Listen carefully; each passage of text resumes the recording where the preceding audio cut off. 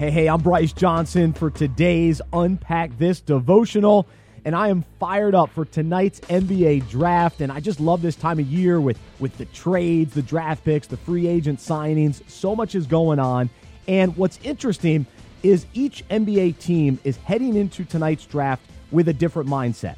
There are some teams like the Cavs and the Grizzlies, they're in full rebuild mode. And then you have teams that are building toward a championship. They're trying to add veteran pieces that can help them get over the top, and teams like the Rockets or the Bucks or the Lakers are in that category. And then you have teams like my favorite team, the Charlotte Hornets, who have no idea what they're doing.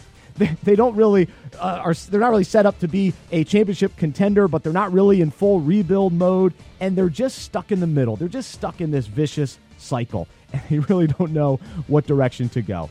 And so today, the question for each of us to consider is, which of those three categories do we identify with when it comes to our own lives, and specifically when it comes to our faith?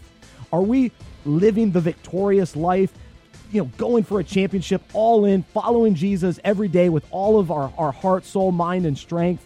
Or are we in need of a full rebuild? Do we need to surrender, let go, and really commit to that rebuild, to say the life that I was living isn't working, and I need to rebuild my life in Christ? And so maybe that's you today as well.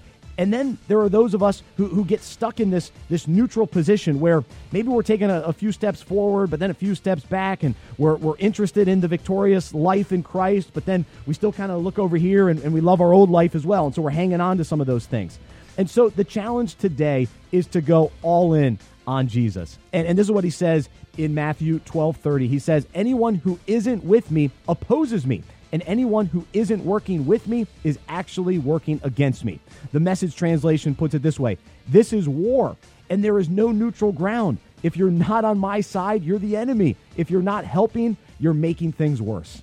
So today, let's commit fully to be all in, either rebuilding and really, pursuing Jesus in this way, or saying, all right, I'm ready to no longer be neutral, but to be all in and truly pursue Jesus with all I have.